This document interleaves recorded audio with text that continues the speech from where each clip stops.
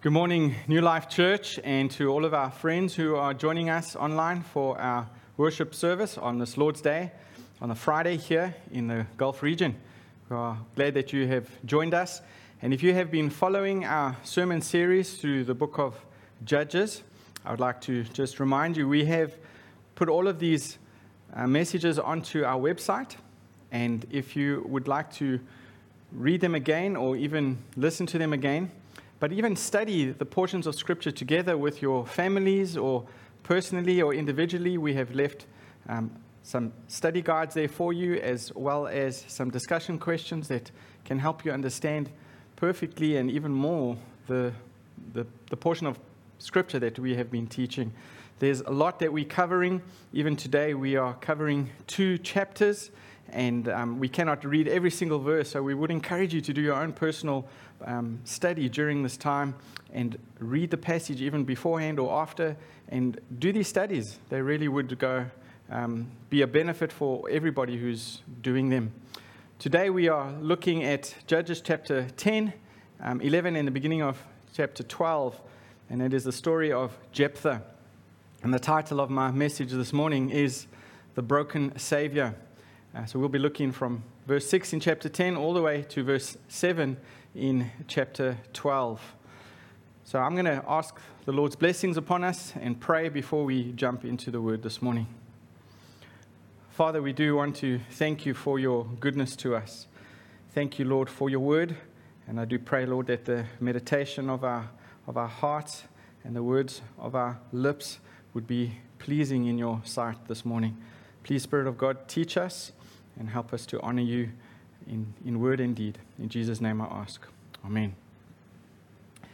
Because we have so much to look at this morning, we're going to jump right into the study of God's word. And my first point this morning is Israel's repentance and God's mercy. Israel's repentance and God's mercy. We're just looking at verse 6, which will be on your screen. The people of Israel again did what was evil in the sight of the Lord, and served the Baals and the Ashtaroth, the gods of Syria, the gods of Sidon, the gods of Moab, the gods of the Ammonites, and the gods of the Philistines. And they forsook the Lord and did not serve him. The first sentence of verse 6 really sums it all up. Israel once again did evil in God's sight. Unfortunately, these are familiar words to the reader. If you are counting, 7 gods are listed in this portion of Scripture.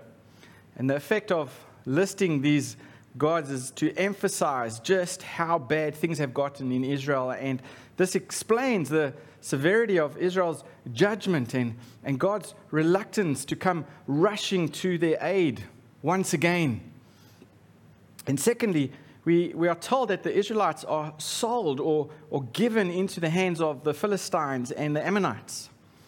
Now, the Philistines are to be found on the western side of Israel, while the Ammonites are on the eastern side of the Jordan. In chapter 13 to chapter 16, Samson will be Israel's deliverer from the Philistines, while Jephthah will be Israel's deliverer from the Ammonites here in chapter 11 and 12. But the Ammonites are approaching Israel, and their intentions are far from friendly. And what is Israel to do? What is Israel going to do? Well, for 18 years, the Israelites had suffered under the hands of the Ammonites. And it finally seems to have occurred to them that their Canaanite gods that they were worshipping were actually doing them no favors, were doing them no good. And so they cried out to God, confessing that they had sinned against him and assuring him that they had forsaken their worship of these Baals. But the Lord is not impressed with their repentance because he had seen it before and it didn't last. He reminded the Israelites of all the nations from which they had been delivered from, only to be forgotten and forsaken when their suffering ended. And so God threatens to leave them to their gods in whom they have trusted. But let's pause here for a moment and understand what's being taught here in this passage. Well, look at the verse 10, which records their repentance. It says, "We have sinned against you because we have forsaken our God and have served the Baals." We have sinned against you because we have forsaken our God and have served the Baals. Notice there, they rejected God and then they replaced God. Two things are happening there. And they are acknowledging this. They rejected God and then they replaced him. The sin is twofold. And we see this pattern in the scriptures. We see this being explained in Jeremiah chapter 2, verse 13. The Lord says, "For my people have committed two evils. They have forsaken me, the fountain of living waters, and hewed out cisterns for themselves, broken cisterns that can hold no water." I think this is the clearest description of the path of sin, the path that sin takes. Now, first comes the rejection of God, then comes the replacing of God. And just as this verse describes, once you reject God, you look to other things to worship. And you look to other things to find you joy. And you look to other things that you can adore and other things that you can love. And you dig, and you dig, and you dig wells, and you dig deeper and deeper. And you think, well, there's got to be water. There's got to be something there. And you commit to it, and you dig and you dig. But it's the wrong well, as Jeremiah says. It's the wrong well. You're putting all your effort into the wrong well. And life becomes about desperately digging cisterns, desperately digging these wells. And maybe you think, well, this new relationship will bring me joy. Maybe you think, well, maybe this achievement will bring me happiness. Or maybe this level of income will get me the satisfaction that I need. Or maybe this new car will bring me joy. And so you dig and you dig in all the wrong places. When you look to them instead of God for power and joy and significance, these idols that you are worshiping start to enslave you. These idols that you are investing into start to enslave you. Remember, an idol in the Bible is not just a statue. And we've seen many of those in India. And if you just turn on the TV or you look up Google India, you'll see a nation filled with 333 million gods. And most of them are statues carved by people. But an idol in the Bible is not like that. An idol is not just a statue which you bow down to.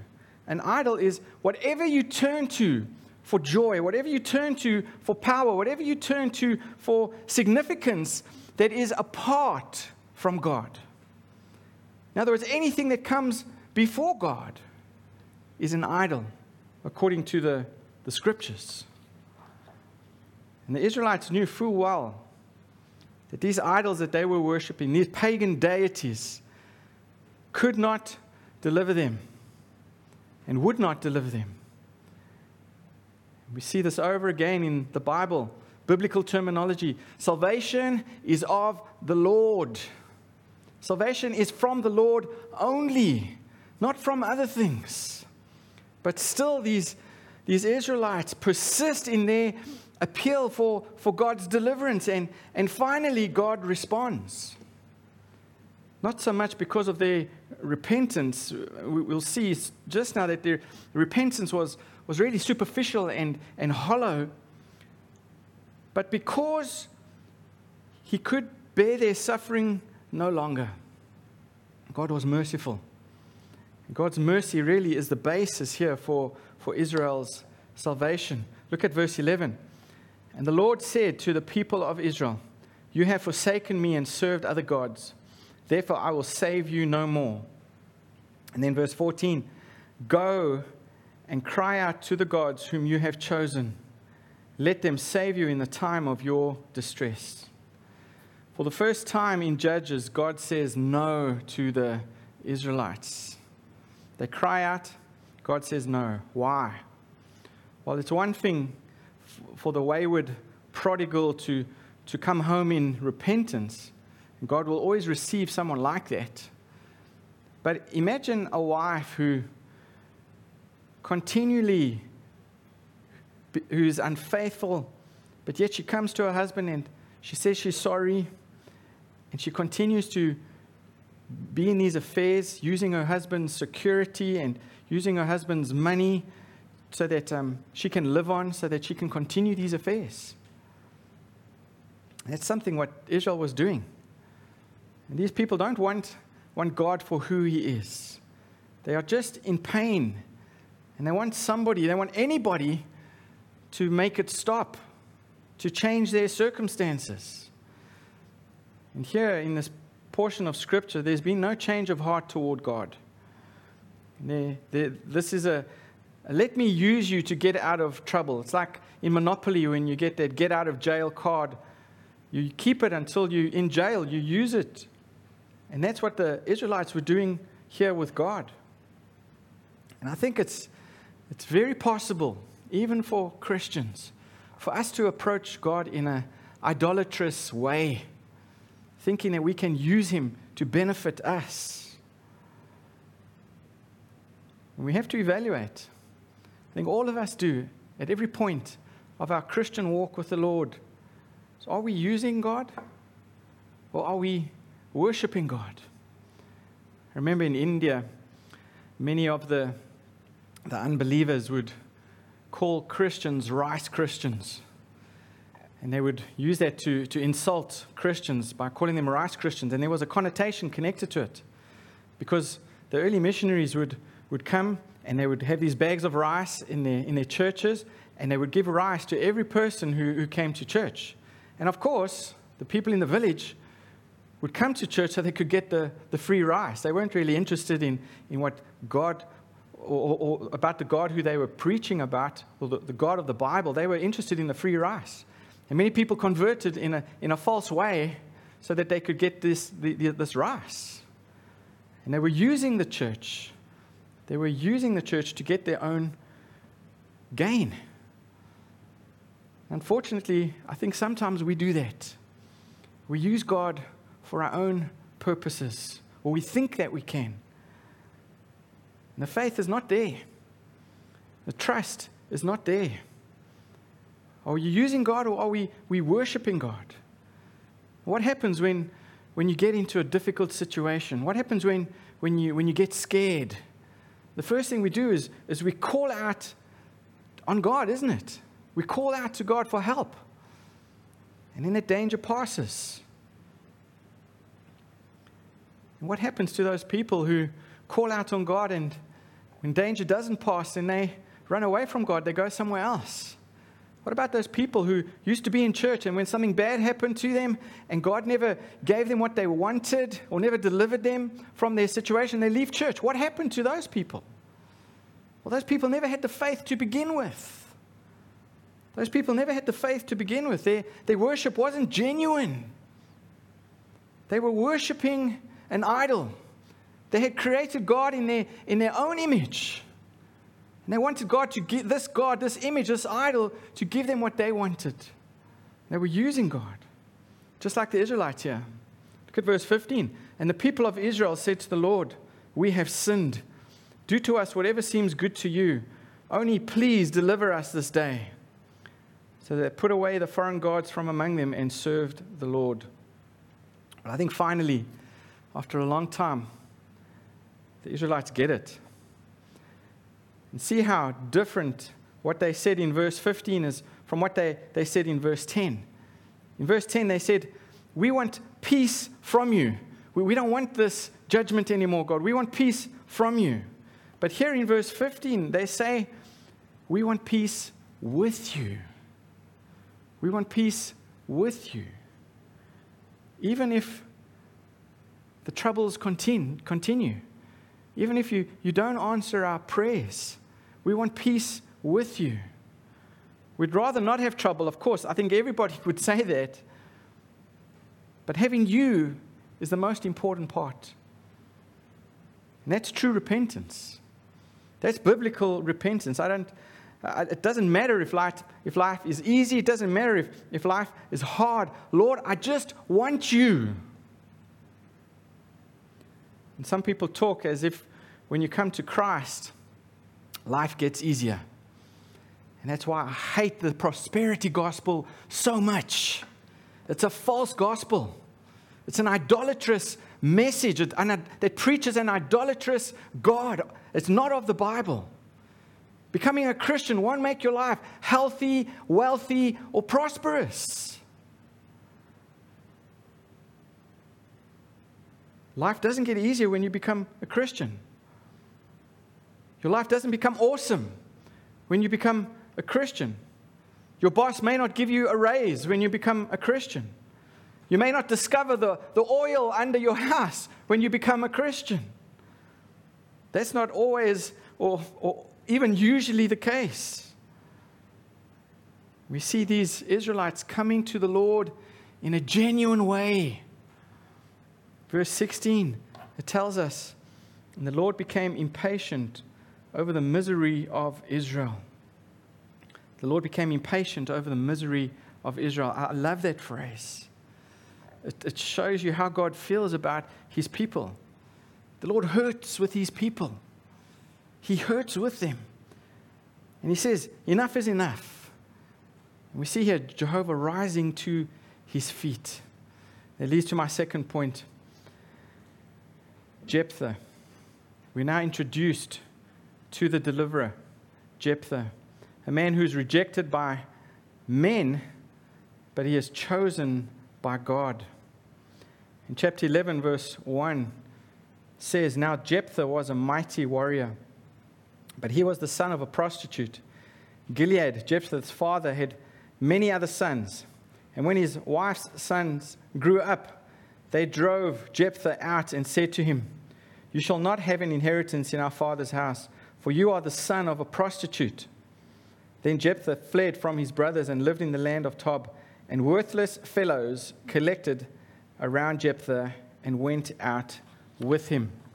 Worthless fellows collected around him and went out with him. So at this point, Jephthah enters the story as he is the deliverer that God is raising up to rescue the Israelites from the cruel oppression from the Ammonites. The scriptures tell us he was a brave and a powerful warrior, but he, like Abimelech before him, had less than an impeccable pedigree.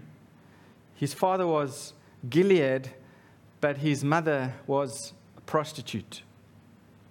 And unlike Abimelech, who did away with his brothers, who killed his brothers, Jephthah, instead, he was driven out by his brothers, those who were the legitimate sons of Gilead. And over time, a group of unsavory men, they gather around Jephthah, and it seems as though they start to follow him, and they become engaged in some kind of military exercises. And it seems that it was these military ventures that proved Jephthah to be a mighty man of valor. We don't know all the information about that, but it seems people recognized him as a brave military man. And the people come to him. Even the people who didn't want anything to do with him in the beginning. Even the people who didn't want to share in their inheritance. But now the Ammonites were about to wage war against the Israelites. And the Israelites need help, and they come to Jephthah asking for his help as their military commander. Look at verse 4. But after a time, the Ammonites made war against Jephthah. But after a time, the Ammonites made war against Israel. Verse 5, and so the elders of Gilead went to bring Jephthah back and said, Come and be our leader that we might fight against the Ammonites. In verse 7, but Jephthah said to the elders of Gilead, Did you not hate me and drive me out of my father's house? Why have you come to me now when you are in distress? You cannot here fault Jephthah for being skeptical at this point. And the Israelites invite him to return and to lead the nation in battle. But he's not completely convinced. And why should he be interested in delivering those who had driven him from his own home? Could these people be trusted? Would they use him as much and as long as they could, and then just throw him away like a dirty rag? Well, the leaders of Gilead assure Jephthah that they would make him their leader and that he would be remembered as Israel's deliverer for a very long time. And eventually Jephthah agrees to return and lead the nation in battle. At first, he tries diplomacy with these Ammonites. And he says to the king of the Ammonites, "Why are you attacking us?" And the king of the Ammonites says, "Well, because you took my land." And then Jephthah responds to him with 3 points of reasoning, which are very good points. And firstly, he says, well, it was actually the Amorites' land that we took. It wasn't your land. Your name was never on the title deed, so get off your high horse. And then he says, number 2, we were simply responding to your aggression against us as we passed through the land. You attacked us. Because we kicked your tail and we kept your land, God is the one who's given to us anyway. And then he says, thirdly, if this land is really a gift from your God, Shemoth, then why don't you ask him for this land? Why don't you use his power to come over here and to take the land from us? And we know what happens in the scriptures. They say, fine, we're coming. And off they go to this battle.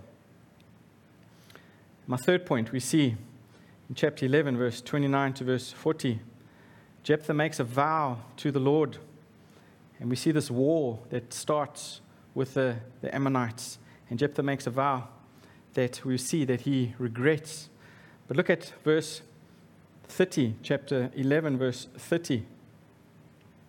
And Jephthah made a vow to the Lord and said, if you will give the Ammonites into my hand, then whatever comes out from the doors of my house to meet me when I return in peace from the Ammonites shall be the Lord's, and I will offer it up for a burnt offering.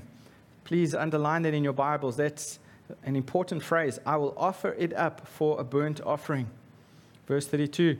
So Jephthah crossed over to the Ammonites to fight against them, and the Lord gave them into his hand. So we see him winning this war. And God blesses Jephthah and his efforts. But then look at verse 34. Verse 34 to verse 39. Then Jephthah came to his home at Mizpah. And behold, his daughter came out to meet him with tambourines and with dances. She was his only child. Besides her, he had neither son nor daughter. And as soon as he saw her, he tore his clothes and said, Alas, my daughter, you have brought me very low, and you have become the cause of great trouble to me. For I have opened my mouth to the Lord, and I cannot take back my vow. And she said to him, My father, you have opened your mouth to the Lord. Do to me according to what has gone out of your mouth, now that the Lord has avenged you on your enemies, on the Ammonites. So she said to her father, Let this thing be done for me. Leave me alone 2 months, that I may go up and down on the mountains and weep for my virginity, I and my companions. So he said, Go. Then he sent her away for 2 months, and she departed, she and her companions, and wept for her virginity on the mountains. And at the end of 2 months, she returned to her father, who did with her according to his vow that he had made. She had never known a man, and it became a custom in Israel. I think sometimes commentators, they try to soften this. And they say, well, Jephthah must have expected an animal to come out at first. But animals wouldn't necessarily have been kept in the house, so that wouldn't make sense. And the word meat here that is used in verse 31, it's talking about human encounters, not animal encounters. And Jephthah, I believe that he was thinking about a human sacrifice here.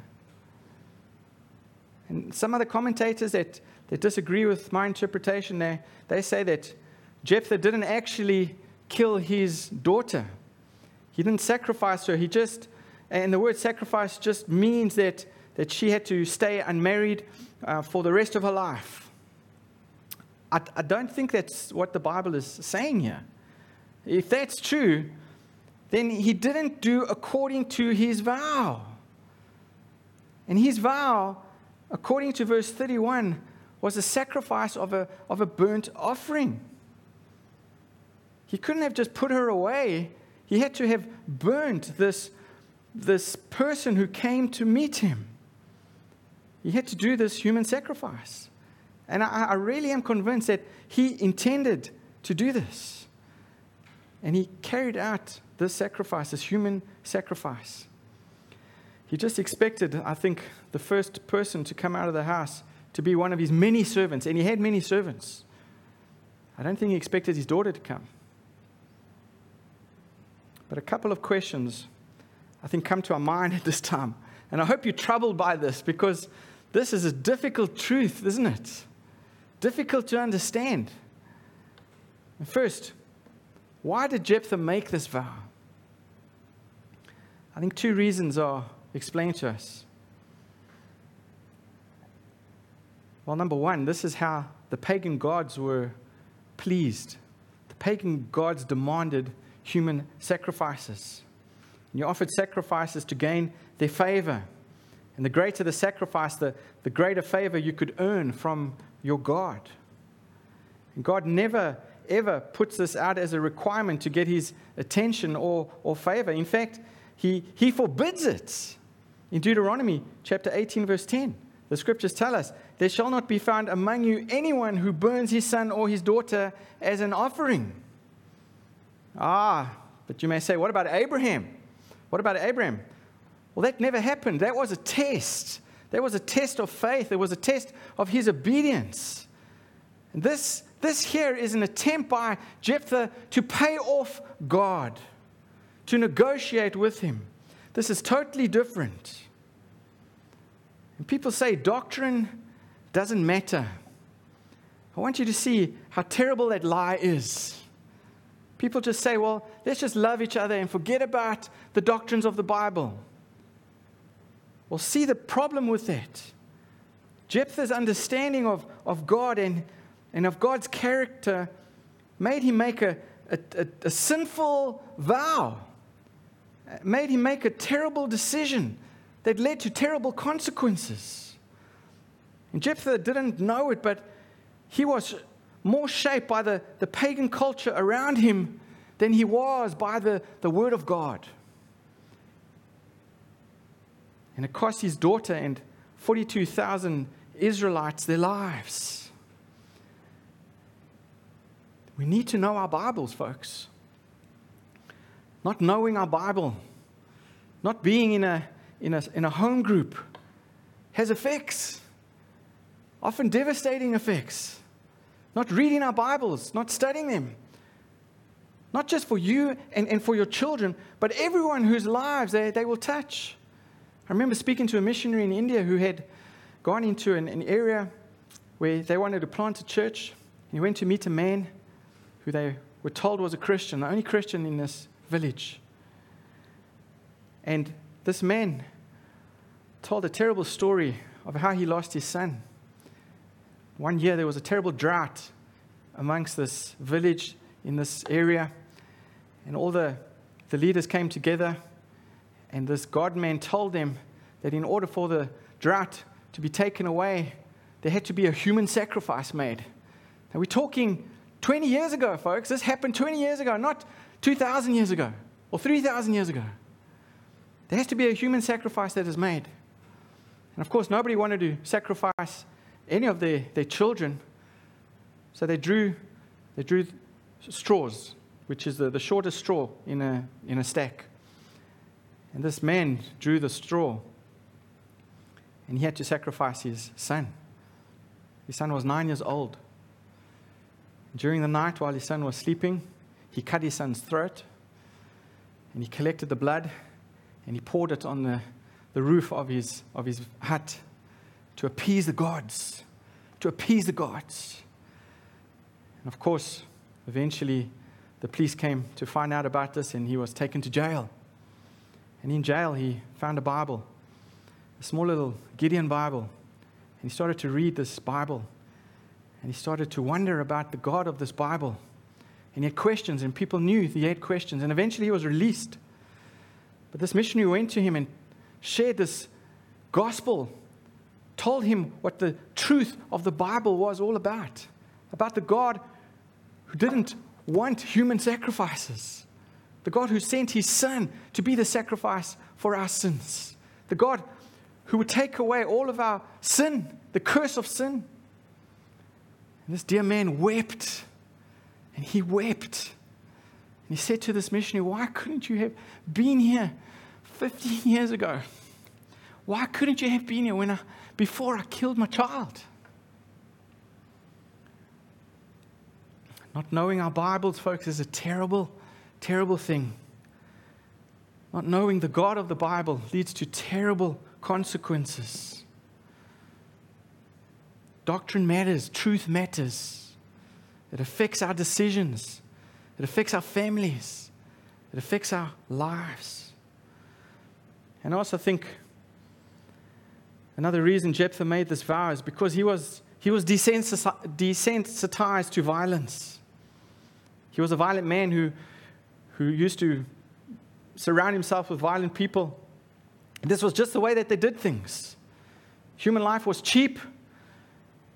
And the only way to dominate people was through violence. And for us, this seems terrible. And that just because violence is no longer something we do today, it doesn't mean that it wasn't an idol they worshipped then. Now, before you and I shake our heads in bewilderment, we commit similar excesses. We are guilty of similar things that are sinful. For example, a woman can tear apart her family and devastate her kids because she finally thinks that she's married the wrong person and she needs to find true love. And so she leaves her family to be with another person. And people say, well, she's just being true to herself. Well, that's not truth, folks. That's a lie from the devil. Let me talk about this a little more. I think our Western culture idolizes romance and sexual fulfillment, even to the point that anything you can sacrifice for it is okay, so long as it makes you feel good. For example, I think there are people who change their sex and think that the world would embrace that because that's the way they want to live. He's just being true to himself. Well, there's a price to pay, folks, for believing those type of lies. Those type of people will end up on the Ellen show, or they will end up on the Oprah show, and the world will think that they are wonderful, and that will be pushed in our faces. But what about those people that have just devastated their whole family because they thought that was insignificant? Their families are insignificant. We are our idol. We are our idol. This is idolatry. And people end up calling it love. And on the other hand, a man can neglect his family and neglect his wife and neglect his kids in order to get ahead with his career. And people will say, well, that's just what it takes to survive. You'll never succeed in the finance world unless you work till every hour of the night and every day of the week. What about even in our culture, someone who gets pregnant at an inconvenient time? And so what do? They murder the child. They eliminate the child in an abortion. And the world says, well, only you have the right to determine what shape your life will take. And if having a child right now will mess up your life, well, that's okay, as long as it makes you happy. See the excesses that we embrace. And we shudder at the violence that took place here with Jephthah. But what about the violence that we so easily embrace? The idols that we so easily worship? We should realize that we're probably not as advanced as a people as we like to think that we are. Why did Jephthah keep his vow? Well, maybe you can excuse him for, in his zeal, saying something stupid, but after he saw it was his daughter, now for 2 months he sat there and considered it, and then he continued with it. Why did he do that? Well, I think he kept it for the same reason that he made the vow. I don't think Jephthah understood the grace of God.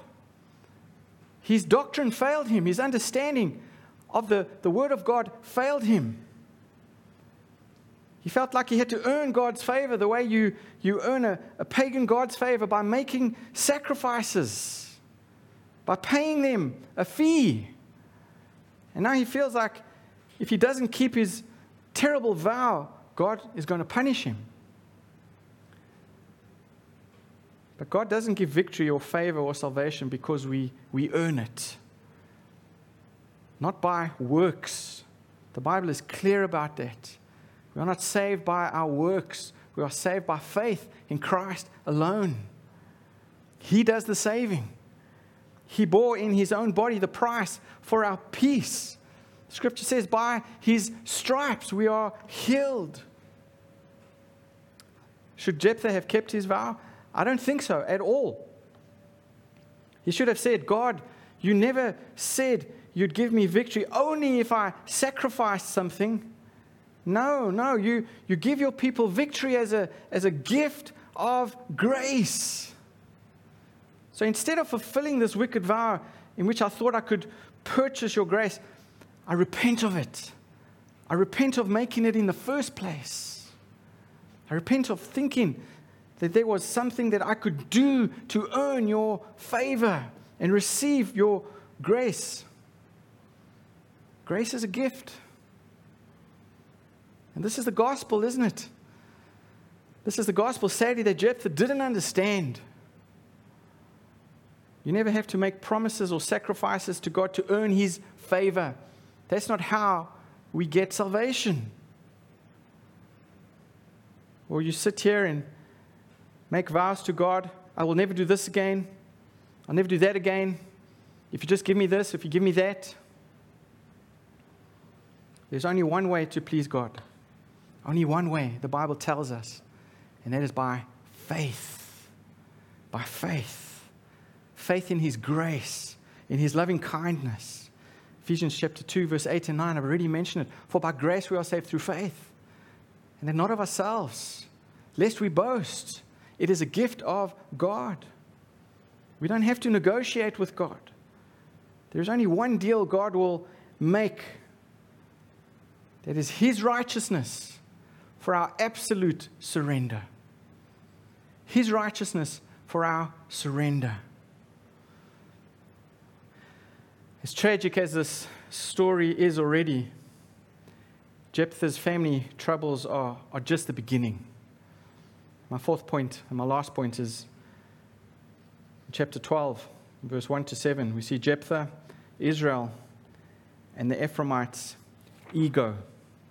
Now, once again, we find the Ephraimites talking big after the battle is won and suffering from wounded pride because they wanted greater victory. Look at verse 1.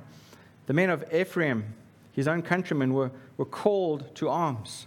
And they crossed to Zaphon and said to Jephthah, why did you cross over to fight against the Ammonites and did not call us to go with you? We will burn your house over you with fire. Remember, Jephthah had tried diplomacy with the Ammonites, but he's not doing that here. He's doing something completely different. He immediately calls his men to arms. Look at verse 4. Then Jephthah gathered all the men of Gilead and fought with Ephraim. Verse 5. And the Gileadites captured the fords of the Jordan against the Ephraimites. And when any of the fugitives of Ephraim said, let me go over, the men of Gilead said to him, are you an Ephraimite?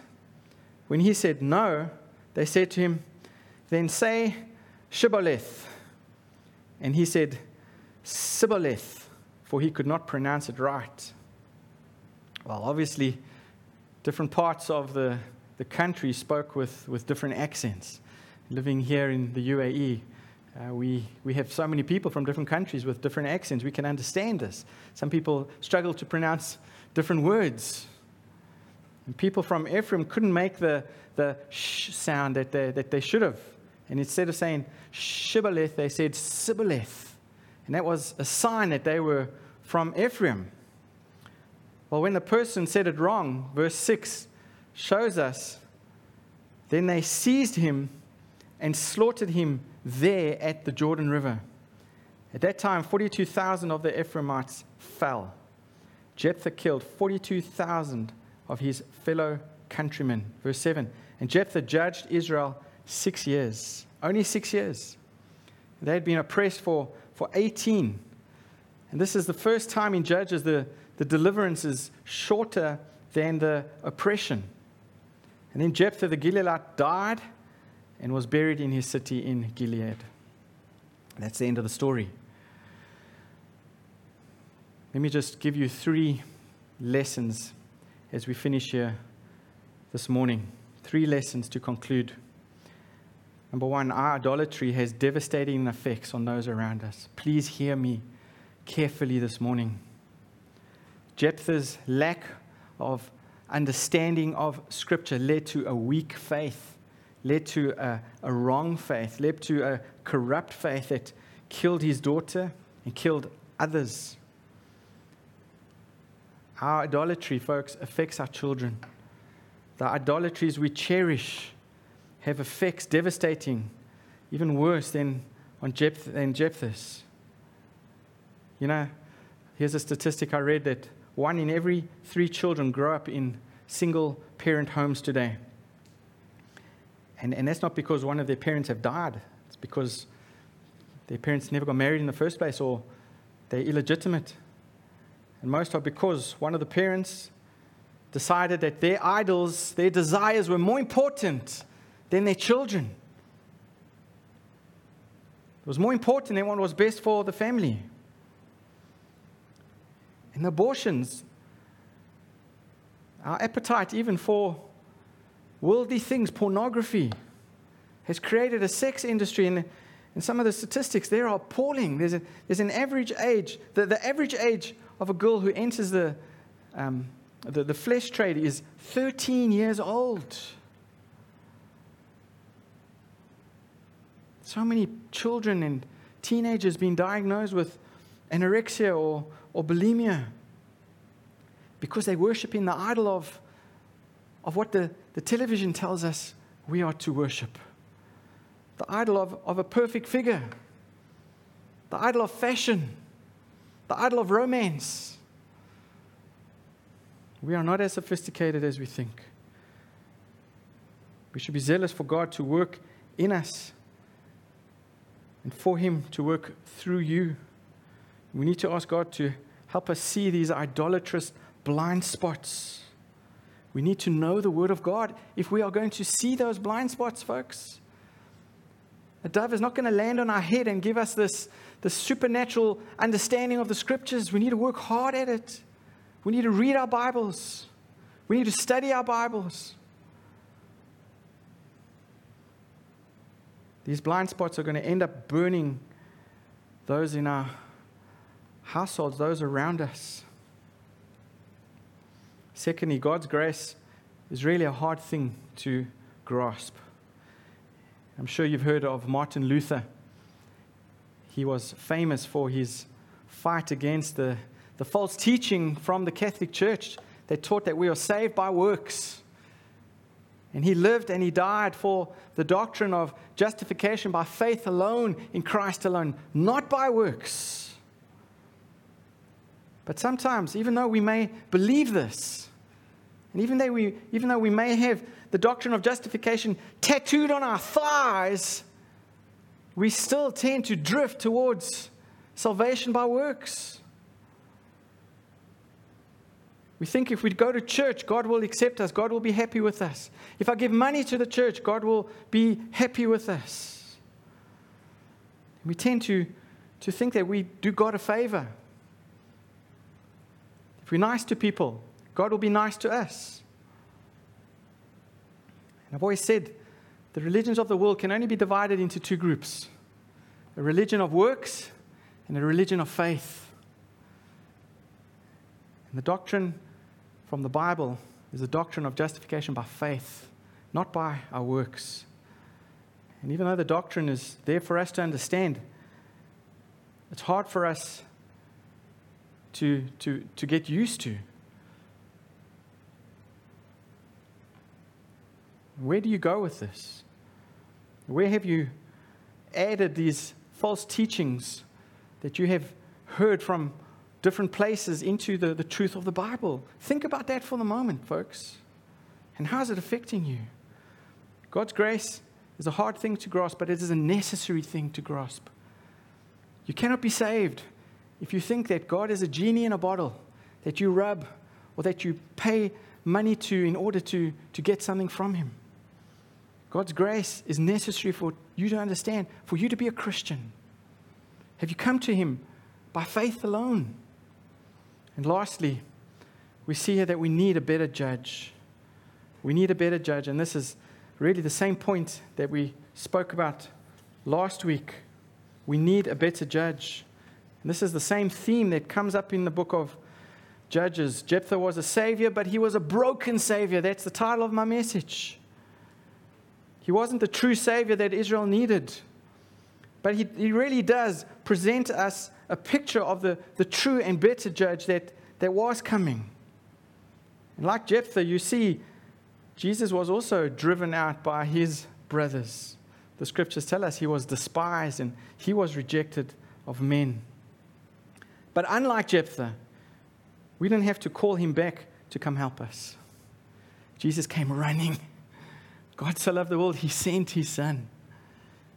He ran back to save us when He could bear our sufferings no longer.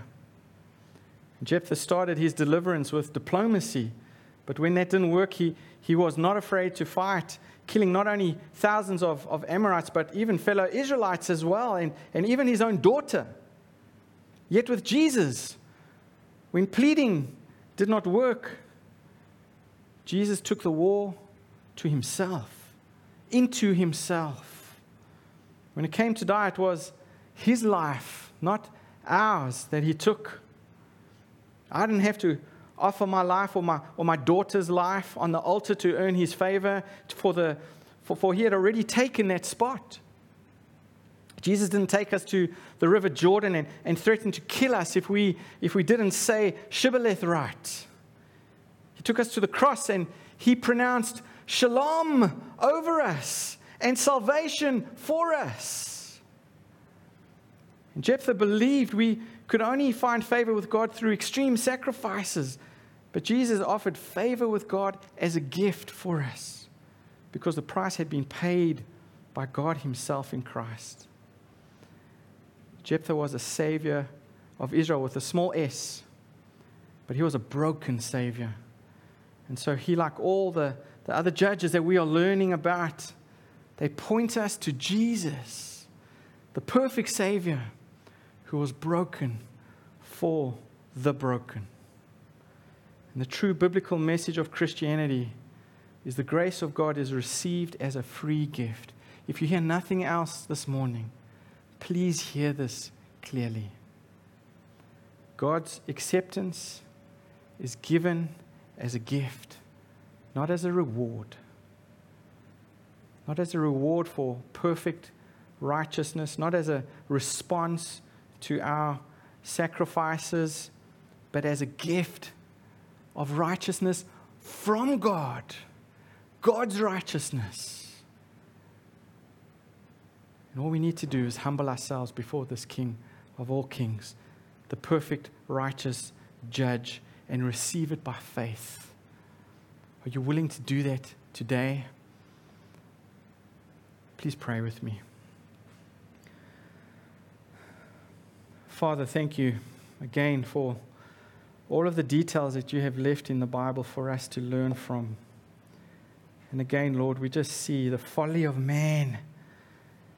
And even our own foolishness is exposed this morning, thinking that we can live our lives joyfully and peacefully without your truth, without your word affecting our lives and changing us.